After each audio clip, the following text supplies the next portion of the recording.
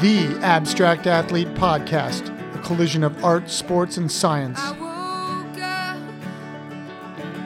half drunk again with my clothes in a pile on a stranger's floor, and I swore that I'd grow up this year, but instead I'll just keep flirting with my demons and fears, and I found no inspiration at the bottom of a bottle. Welcome, everyone. Thanks for stopping by the Abstract Athlete Podcast.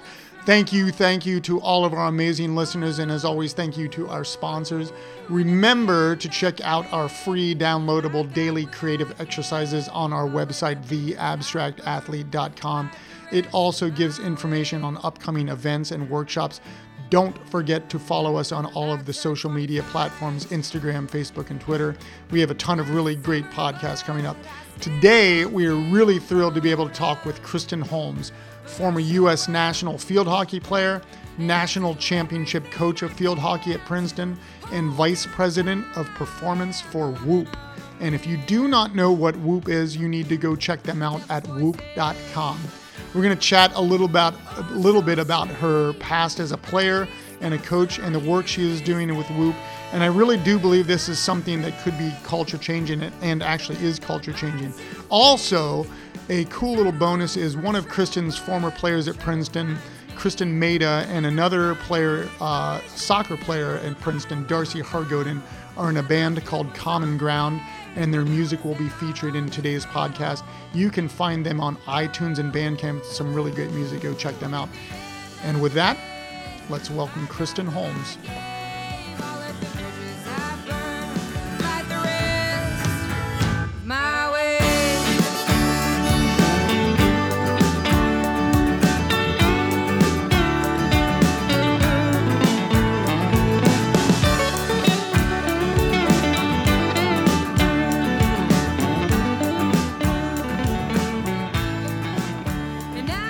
Anyways, well, thank you for doing this. I know you're super busy, and it's been a little crazy, yeah. I'm sure. No, we always like to get into the who is the you.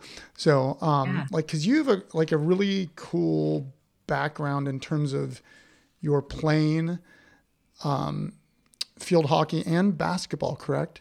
Yes. And then you coached, you're a national championship coach. So why don't we just start there and we'll get into it. Obviously we want to talk about HRV and Whoop and what you're doing and what it is, for people that don't know what it is, I think it's always important to but yeah, who is Kristen Holmes? Yeah. Oh, well, I guess my real, growing up, I've always been, pretty much obsessed with sports. So I played a lot in high school and, carried that into college. I played field hockey was my primary sport. Yep. And I was recruited to play both field hockey and basketball at the University of Iowa. Started out my career just playing field hockey, and then I walked onto the basketball team a little bit later into my career. But and made the U.S. national team my sophomore year in college. So I was traveling a fair amount during college. Yeah, because we had, we had a couple really big events, World Cups and Olympics, kind of during my collegiate career. So I took a year off to train for the Olympics. So I graduated in 4 years, but it kind of took me 5 to finish. It took me 12. So okay. Yeah. Well, and I kept playing on the U.S. team after college, and that's where I really got into this kind of concept of performance science. So I think that's where kind of my passion for really understanding kind of the psychophysiology of performance really was born, just trying to understand more clearly, what does it really mean to perform at a high level? If you're really thinking about your potential, what actually goes into that, what influences that? And, is there a way to direct our behaviors and our routines and our strategies in a way where, high level sustained performance becomes, less of a guess. And then that's where I really got into, the quantification of various aspects of performance, particularly the ones that, had always previously been more qualitative, how do I actually wrestle that to the ground in a way that can drive behavior and give real insight into, what you're doing on a daily basis, and how that might be influencing, the outcomes. So that's kind of that's where I started. And I think that becomes like really interesting because, just thinking about when I was growing up playing sports, it's like you had to work hard and that was it.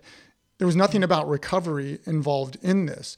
And I think finally, like, I even, like you think about like a Kobe Bryant, for instance, or, like at the end of his career, obviously he got injured a lot. But was he recovering enough? Like in comparison to like a LeBron James, who seems, not that Kobe was not mindful, but like LeBron James seems to be very aware of the importance of meditation, of like mindfulness, I think he actually does, I believe he uses the Whoop band, does he not? Am I correct in that? He was an early adopter. Yeah. And so like those things, like I think it becomes like really interesting in comparison to, God, like only 20 years ago where coaches like are like, you must work all the time, and they don't talk about this resting and this recovery. And so like I do think that, did you start adopting this while you were playing? Or was this no, I think I was more of the age where, work more is more, like more is better, whereas, I think now, more is not always better. Right. And I think there's, really, I think as we started to kind of understand, what's actually happening internally when you overtrain, from a physiological standpoint, and obviously the impact that has on the psychological framework of an athlete. I think there was just more science around that, right? And I think now the science is informing a lot of the practice, which is obviously what we want. But I think there was just a lack of science. So I think, the conventional wisdom, all right, we're just going to work really, really hard and we're going to work harder than the rest. I still do that. I mean, I'm still an idiot. Like I know that there's days when I work out every day and I know that I should take a break because I know this, but it's just like, it's ingrained in me. Like, and it's hard. I think when you're talking about, the tip of the spear and the best, athletes, tactical, professional, collegiate, it's really, if you can think about it from the lens of, there's three factors of human performance. You have, the genetic piece, right? That's kind of what you come to the table with. You have, your skills and expertise, which are, nurtured through high-end information coming from coaches and, your kind of team around the team, and all the work that you're putting into becoming the best possible athlete. And then that third factor of human performance, which is kind of what we're circling around, is, what are those other factors that you can control for that are going to help you lever your genetics and your skills and expertise to the fullest, right? And one of those things at 100% is recovery behavior, right? What are we doing to proactively recover, right? And then how are we managing the balance between load, right? Like how much load we're applying, volume and intensity, and then how does that relate to, recovery, and then fueling behavior, nutrition, hydration, all these other factors, right? So I think what you see in a LeBron, for example, is he's 100% doing everything he can to control for the third factor of human performance, which is the lifestyle factor, right? Like ultimately that's what you can control.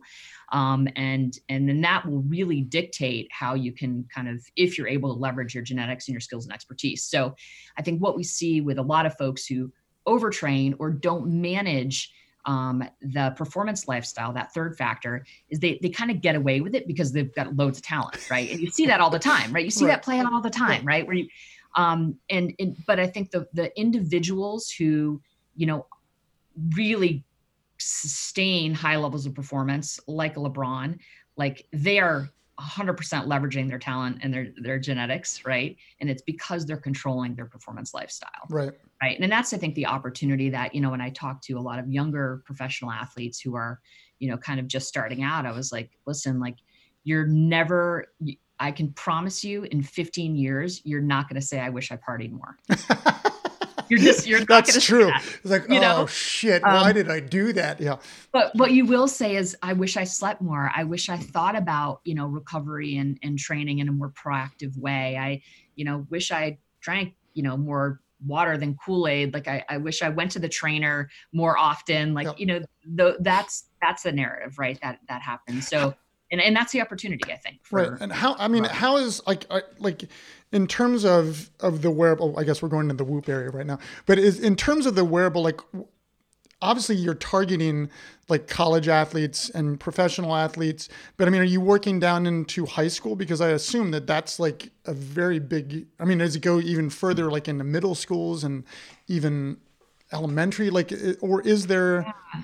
I mean, it is all about, using data to kind of help you understand how Right. your behaviors are kind of helping these core metrics, that we're able to track and quantify. So, Right. yeah, I mean, there's certainly a case for, for starting out young, in Yeah. terms Yeah. of really understanding the importance of sleep. And I think when you can measure something, and, Peter Drucker, famous, if you can't measure it, it's hard to understand, you can't measure you can't improve what you don't measure. So I think that stands to reason. But yeah, I mean, I think our algorithms aren't trained on folks who haven't hit puberty. So Right.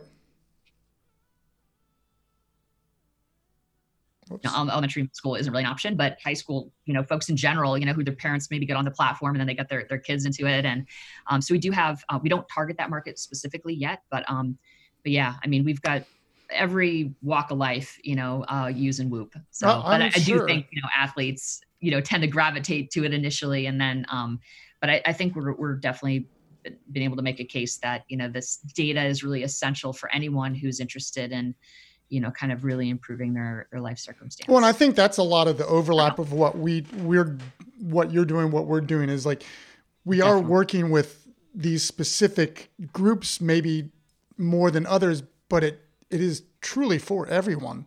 Like this idea, it's like a human aspect. Like we all want to be well. We all want to live well. And how do I do that? So I think it is, like again, that overlap, but so, okay. So did you get to the Olympics, by the way? No. So I was first alternate. I know. And then when I was really established on the team, I was still quite young. But yeah, I went all the way up to the village, and yeah, it was, a little devastating. And then when I was really established on the team, a bit older, we actually didn't qualify. So we lost to China in the Olympic qualifier. So yeah, so World Cup, I guess, was my highlight as an athlete on the U.S. team. Yeah, it was in Holland and Utrecht, and it was full, stadiums full of folks, and it was really quite an amazing atmosphere. So yeah, I hang my hat on that. And then so like you graduated from Iowa, you went to graduate school. And so I took graduate courses at University of Iowa in psychology, and then started working with a company. Two PhD students were starting a company, kind of really trying kind of this performance education platform. And I started working with them. I was actually still playing on the national team at that point, and I was an assistant coach at the University of Iowa. So I was kind of coaching at that point, and playing and all, doing school. So it was it was pretty busy. I mean, time. I think that like, again, like thinking of Whoop and you, like, cause you can tell that you're a very driven person. Like, I mean, even just in reading about you and in talking to you, like, and that balance between what is good, like healthy and what is not. I mean, I have that same problem, like of being a creative person. My mind never turns off, and it's like, how do I shut this thing off? And so like, I'm sure like while you're in graduate school, you're still playing on the national team, you're an assistant coach. Like that's just like, wow. Yeah, there's a lot going on. But you know what my saving grace was, and you're going to love this, was a painting. I got into acrylics. Yeah. And some charcoal. Iowa has a good art school. They have such a good art school. And I took a lot of, in my undergraduate, I took a lot of courses. I probably could have and this just speaks to just me being, everywhere. I majored in political science, but I minored in anthropology and French. And I probably could have done like a theater arts in there too, but Oh, tu parlais un petit peu. Oui. Oh, tu parles français un petit peu? Oui, un petit peu. C'est bon. Very little. I lived over there for 4 months at an art residency. It was absolutely amazing. So. Moi aussi, j'habitais en France pour 3 années. Yes. Yeah, no. But yeah, I think kind of quieting the brain is definitely a skill that you have to work at. You have to develop it. And there's a lot of different ways to kind of think about that. But yeah, I learned early on that I like you, I kind of needed to find ways to balance my life out a little bit so I could turn off. And I find, art and some forms of exercise and obviously some mindfulness practice, are just so great because really it's all you can do is really focus on that, Yeah. It's really hard to draw and have your mind wander. I find, I find it really to be a task that's really all consuming and does allow me to kind of quiet my brain.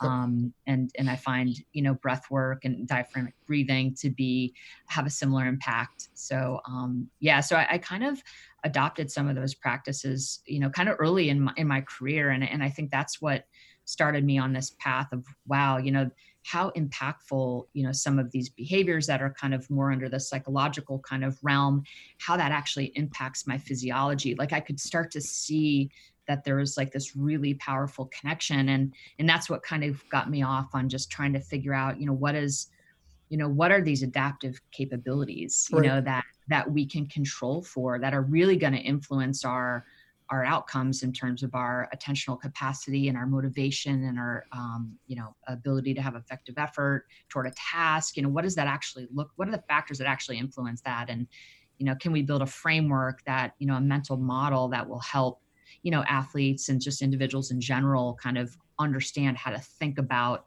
their day that will help drive them toward, that help them think about the process that will drive them toward their desired right. or intended results, Right. So that's kind of after, I graduated, that was like my next focus, was kind of coaching, playing, and then performance science.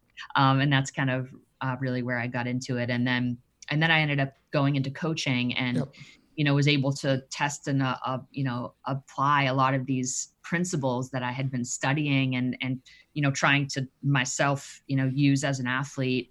And that was really, I think, what was most fun about the journey coaching. Obviously all the conference championships and all the, yep. In the national championship, that was amazing and a wonderful outcome. But I think it really was about getting into the weeds on, what does this process actually look like for the student athletes? What's this education going to be for them beyond just the skills and tactics and techniques that happen just with the sport? What else could we offer these student athletes? So that's kind of where we really started to formalize this education. Now, and again, thinking your background, I think, is such an important element in coaching. I mean, because coaching, I'm a teacher, but we use the term art coach because it's that same. Coaches always deal with individuals. Teachers don't always deal with individuals. And I think the way that you, and again, just from reading articles, what they call you, the John Wooden of field hockey, I think I read some article. I read some art. I was like, wow, that's pretty damn good compliment. I think it's the number of conference championships. I think is similar. maybe that's what it was. But I think that's where I draw. That's a hell of I actually met John Wooden a long time. He came to my high school a long time ago. But I think that ability to connect and what you bring, like thinking about, particularly like college athletes just crave information. They crave wanting to be better. Not that professionals don't, but just it's starting to come to that point of I want to get whatever this is, and to have a coach that comes from this world that is thinking about performance, not that you weren't thinking about wins and losses, but performance is like the top of the chart. That's a huge boost in terms of like what a student athlete is getting from a coach, I think. Yeah. I mean, I definitely looked at it through that lens 100%. It was, it's just such a responsibility. You have student athletes who, I guess the default for me is always like everyone wants to like do the right thing and be good and, and optimize their potential. And it's just, but folks need a path, right? They need to understand what that path looks like. So that was really my only goal, was to just provide a little bit of guidance on what the path could look like. And for a student athlete, if they're really interested in kind of, taking control of the factors that are going to influence, their ability to perform to their potential, if that's in fact what your goal is, And it's hard. I mean, like, I got redshirted my only year I played, and it's tough. I mean, it's because, like the first time, like hindsight, like I could have been drafted and I wish that's what I would have done, but I wouldn't be here now. Like there's all these weird things, but there's always trade-offs. So this, like this idea, like and when I work with student athletes here at Virginia Commonwealth, like I can bring that dynamic to them, that understanding of like being a student athlete is tough. Like you wake up, like your day is built, blah, blah, blah, like, and it's done. And so like having these, I think again, like going back to you as a coach, like somebody that can actually kind of understand and be able to have that dialogue about them, not not that it's not goals oriented, but like the end point, like you're talking to them in real time, I think is like really important for a student athlete. I think too, like, the real time, but also setting the stage and setting the expectations. I think, a lot of times, I work with a lot of coaches and have in contact with a lot of different types of coaches. And, it's interesting to me how there is a bit of a disconnect between the recruiting process and then the reality of what it actually means and takes to be a successful student athlete. So I think one of the things that we did really well is we were super explicit about, hey, there's going to be excitement when you get in, to a place like Princeton University. It's going to be exciting when you put on your uniform, but it is a grind and it's hard, and you have to understand what you're signing up for. And it's extra hard because it's an Ivy League school. Well, you've got that layer, so you've got, an Ivy League school. We're aiming to, really optimize our potential. I mean, that I said, hey, if you're not interested in that kind of framework and that mentality, and the work that it's going to take to kind of get you to a place where you're really thriving in all aspects of your life, then this is probably not the place for you. Right. Because it's hard, right? It's establishing that framework and those habits and those routines it takes like, intentional thought and you have to make choices. We always kind of fall back on this principle of non-neutrality, your behaviors are going to either kind of upgrade your mental, physical, emotional, and spiritual health, or they're not.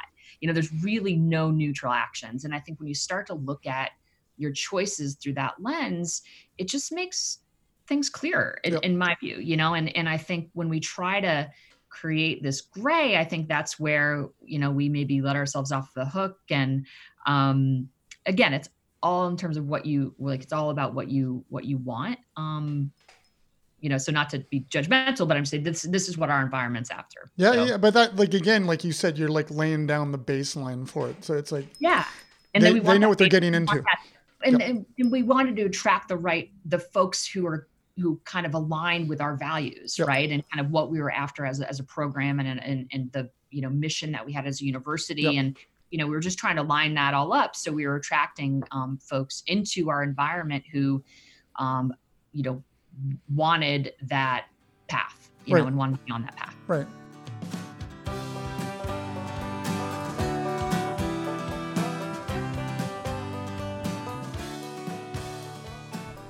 Quick break to remind everyone to check out whoop.com to see some of the incredible things they are doing.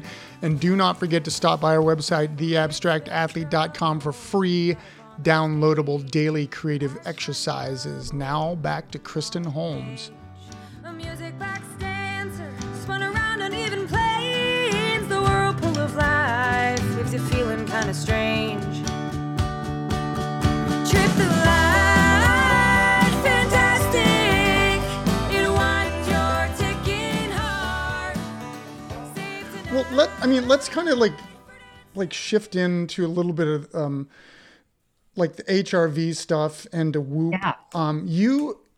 You start so you left the Princeton job to go to Whoop, correct? Like in 2016, I believe. Is that what? Yeah, Okay. Exactly. So yeah, going on. But I'm always like, explain, and this is like the stupidest thing, but explain HRV to somebody that hasn't like done anything, like the most layman of terms, because like to me, like what I think is interesting, and again, this is just from research, like this is like something that people have like thought about since the 1700s, but it's correct. Like the first actual study that like there's actual variation. 70s. But like the real study of it started in the 60s, correct? Yeah.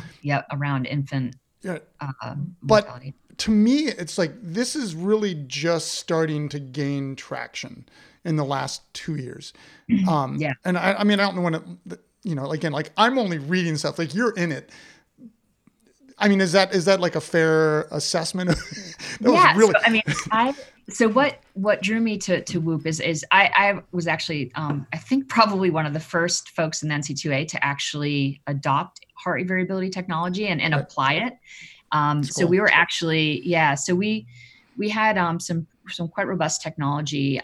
We were using First Beat. It's a Finnish company, and chest strap. So we were monitoring in game and in practice kind of training effect. So kind of what the effect of the training was having in real time on the athletes. So I was really very, very much into trying to put some kind of scientific understanding in terms of how I was training my athletes, and then what was that training doing to them. Right. So, we used heart rate variability in that environment. This is almost a decade ago now. So, ahead of the curve. We were using that to understand recovery. Right. So heart rate variability is really a measure of how ready your body is to respond to environmental demands. Right. So any stimuli you're going to come across in your environment, your heart rate variability is a measure of how adaptive you are. So it's a function of the heart, but it originates in the autonomic nervous system. Right. And your autonomic nervous system has two branches, the parasympathetic and the sympathetic. And they're both competing to send signals to your heart. Right. The more recovered and the more ready you are to perform, the more responsive your heart will be to both inputs of the autonomic nervous system. Okay. So if I'm really highly recovered, I'm well hydrated, I'm well slept, I'm eating well, I'm keeping my training in proportion with my capacity, chances are you're going to have a lot of variability kind of in that interval of time between heartbeats. Okay. So that high variability is a good thing. That means you're really responsive to the demands of your environment. If you have low variability means you're going to be less responsive. And a lot of things can influence low variability. It could be dehydration, it could be poor nutrition, it can be psychological stress, it can be, overtraining. So heart rate variability is this wonderful marker to kind of help you understand your capacity, but also just how in general you're adapting to your environment and in the demands in your environment, both physical as well as mental, emotional, spiritual. And I think that's like one of the big things again, and I don't want to put time, but it's just, I never thought about stress when I was playing sports. I never did. Yeah. Like, it was just like, okay, I was, like when I was playing football, I got punished or whatever and like got hit. Baseball, it's like when you strike out, like, you're pissed off for a minute or whatever, but you don't think about those things affecting, like coaches sometimes say, well, don't let your last at bat, like, don't take it to the field, but you don't think about it. And now to me, it's like that we're really, like you said earlier, like the science is catching up to what we are as humans almost. Yeah. It just gives us just insight. I think a lot of times, like, there's just like no need to really guess, and I think what can happen when you're trying to perform consistently at high levels, what can happen is if you don't understand the factors that are actually going to influence your performance, then it's hard to know where to start, right? So you kind of, from a performance education standpoint, and this is always my contention, is, okay, where do we start? What are the things that are most influential to our performance, right? So let's wrestle that to the ground. Let's develop routines and habits to make sure that we're checking those boxes. And then we use, a metric like heart rate variability, and, sleep is kind of, foundationally, like, probably the most influential thing that we can do to kind of help our ability to adapt to circumstances. But, we use heart rate variability as a measure to understand how we're kind of managing those factors that are influencing our performance. Right. And that's, it's just a great way to know if you need to ask, deeper questions of your behaviors, right? Because if your heart rate variability is suppressed relative to your baseline, that means, okay, something's probably a little bit off, and gosh, okay, I'm, drinking a lot of water during the day. I'm staying hydrated. I'm getting, I'm meeting my sleep need. I feel refreshed and, relatively energized, okay, maybe it's my train. Maybe I'm overtraining a little bit, you can start to kind of, check the boxes. And kind of process of, deduction, understand, where things might be off. So, so HRV is just a really powerful marker. No, it's again, like, it's something that I literally within the last 2 years have like started really understanding, and, to work with a doctor that's his prime focus is to, so I start understanding it more, and it's just like, whoa, like, it is just, I mean, it's crazy to me, like, that I just feel like growing up as an athlete, like I knew nothing. I know. Nothing. It is literally the best estimator of your mental and physical wellness. Like, it is crazy. Like, and I'll be in a room full of like cardiologists, and they're not really even sure, like, what exactly, why do we care about HRV? Well, and that's what I mean. Like, that's why I think that explanation to, like, even dumb it down to me, but just like, this is like you said, it's such an important marker for us in just at wellness. Like, that's like, for me, like, that's boom, that's across the board for everybody. Yeah. And what's great is you can modify your heart variability, and we see that on our platform all the time. We see folks, they start to, okay, what are the things that can really move the needle here? All right, we know diaphragmatic breathing is going to be, it's really helpful. It's going to, you're going to release acetylcholine, which is going to, reduce your heart rate, which is going to put you in a parasympathetic state, which is important to balance, out this, the cortisol and all the other things that are happening when you're in a sympathetic activated state.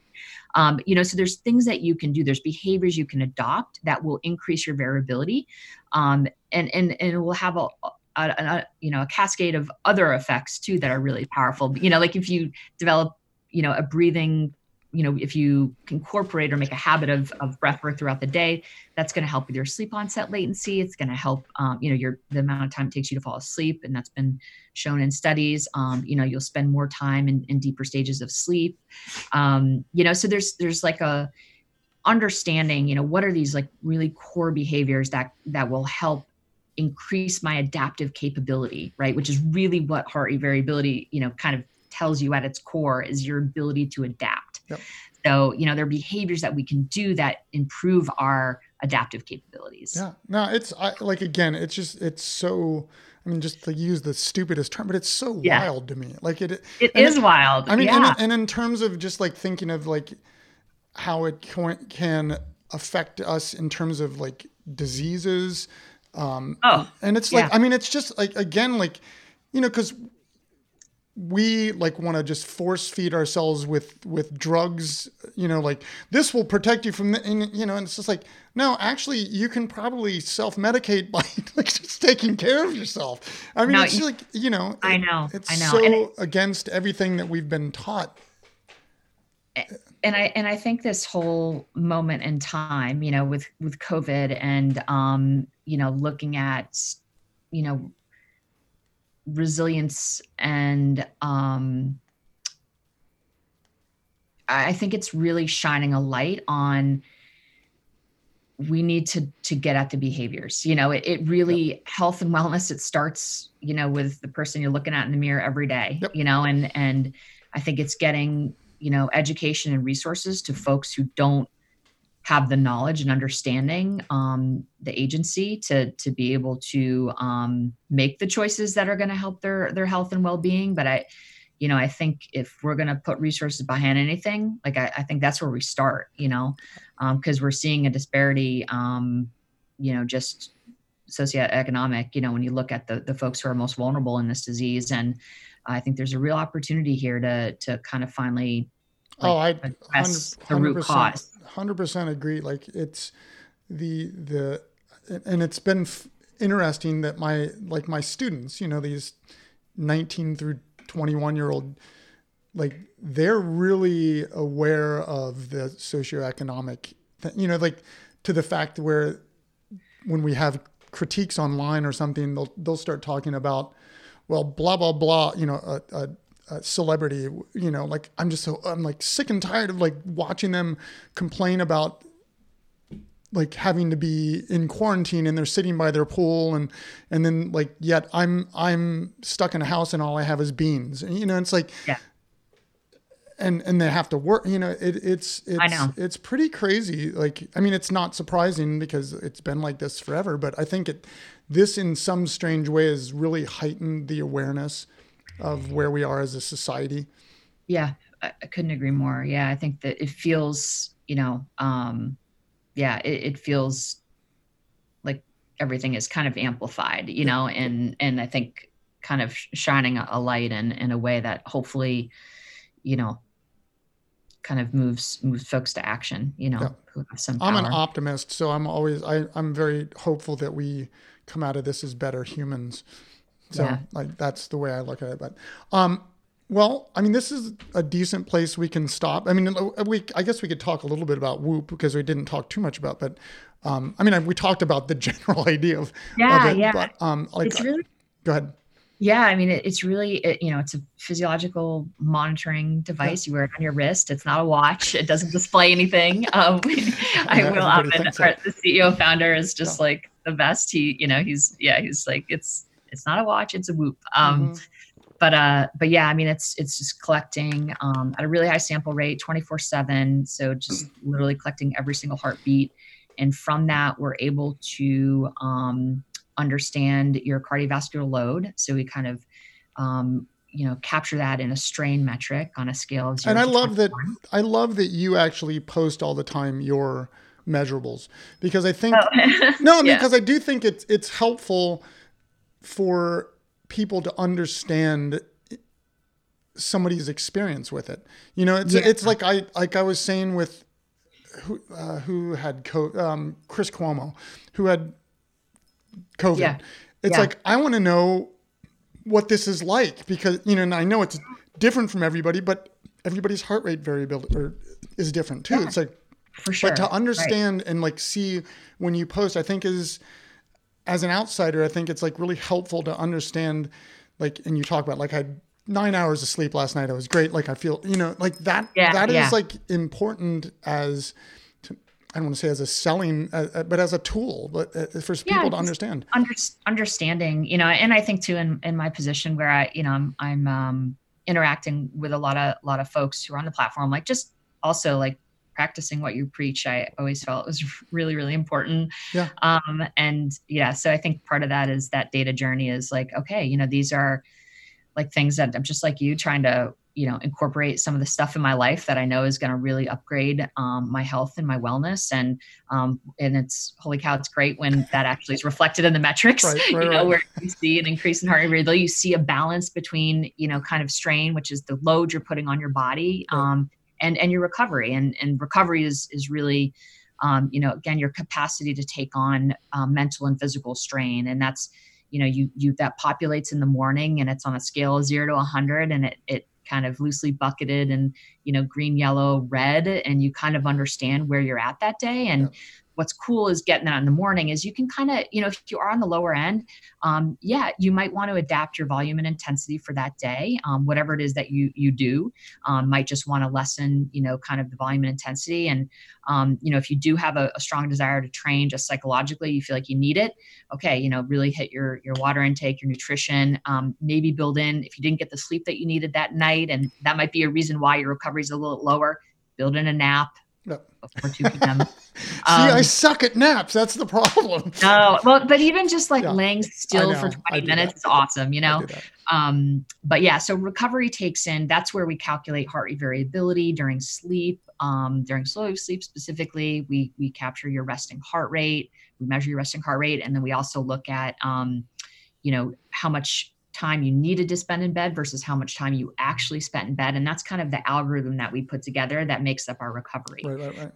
And that's been proven out across like literally every discipline, which is really fun. Yeah. And then the final metric we track is your sleep, and which has also been validated by a third party. So we're looking at, the time that you're spending in stages of sleep. So awake versus light versus REM versus slow wave sleep. And what's really powerful about that is, you can spend a lot of time in bed, but not wake up refreshed. Right. And I mean, how many folks struggle with that, right? Like, it's like, I spent 9 hours in bed, but, and it's like, you might be spending too much time in bed. So that could be a problem. Right. But where we measure, where we can tell you, okay, how, of that time you spent in the bed, how much quality was that sleep? And that's where REM and slow wave sleep, understanding, what percentage of time you want that to be. You want half your time in bed to be in these deeper stages of sleep generally, so you kind of get an estimate. And then the other thing that we track within sleep that's really important is just consistency. That's been correlated, to a whole host of things, but in terms of, aligning your circadian clock, sleep-wake timing is one of the most important anchors. So, going to bed and waking up as consistently as possible will actually help you, will enable you to spend less time in bed, and usually will push you toward a more quality, more efficient type of sleep. Right. So anyway, these are just some of the insights that, I just, again, I keep using the word fascinating, but I think it is. And I think what you guys are doing is it's world changing stuff. And again, this stuff's been around forever, but it just feels like it's not, it's finally just getting to a point where people are paying attention. I can definitely say that I think that's true. Just having been at the company for 4 years, and really the first couple years was truly just, okay, this is what HRV is, this is why sleep is important. One of the, at Princeton, I felt like I was, shouting from the mountaintops for, literally almost a decade, without anyone listening, just because it's so ingrained in the culture that, sleep is for the weak, and all of these just really idiotic kind of sentiments around. And again, I think COVID is actually bringing that to point, the importance of creativity, the importance of sleep, the importance of nutrition. It's, oh my gosh. So, and I won't say it's hysterical, but it's it's just funny that people are returning to I don't want to say values, but returning to these things that we know are good. No, it's so true. I mean, I literally just took up drawing again, and I'm ordering some acrylics. Yeah, no, I mean, I really, it's, I posted about this other day, just this concept of just silence and quiet, and, just getting some time back, that I'm I travel really heavy. I commute, I do, and that all just takes time. Right. So I kind of find myself in this moment where I've got a little extra time, where I can feel the desire to be creative. I have the bandwidth to actually be creative, which is, a little sad, but that's just the truth. But yeah. That's awesome. Yeah. Well, anyway, thank you so much. I'm really going to look forward to having you on the Abstract Dog. I love your dog back there, by the way. Oh, Winston. Yeah, he's literally in every Zoom, every video. My dog is named Shay. She's sitting outside staring at me. After Shea Stadium, I'm a Met fan, unfortunately. So. Oh my gosh. I know. But like, yeah, we'll look forward to Whoop boys on the Mets. Oh, really? Oh yeah. Okay. All right. Good. Then we connection. Yeah. But no, we'll look forward to having you on like the Abstract Doctors, because I think, again, to be able to get a little bit more into the weeds on the HRV, but I think really it's just good. Like, I think it's just good to like get it out there and like let people know like how important this stuff is, and and the technology. And I think what you guys are doing is just like so important and really truly world changing stuff. So. Well, I will say the same thing about the work that you're doing. Well, that's why we're going to keep crossing paths and working together and doing stuff. So I hope so. So thank you for your work. Thank you. Well, ditto. Okay. Thank you.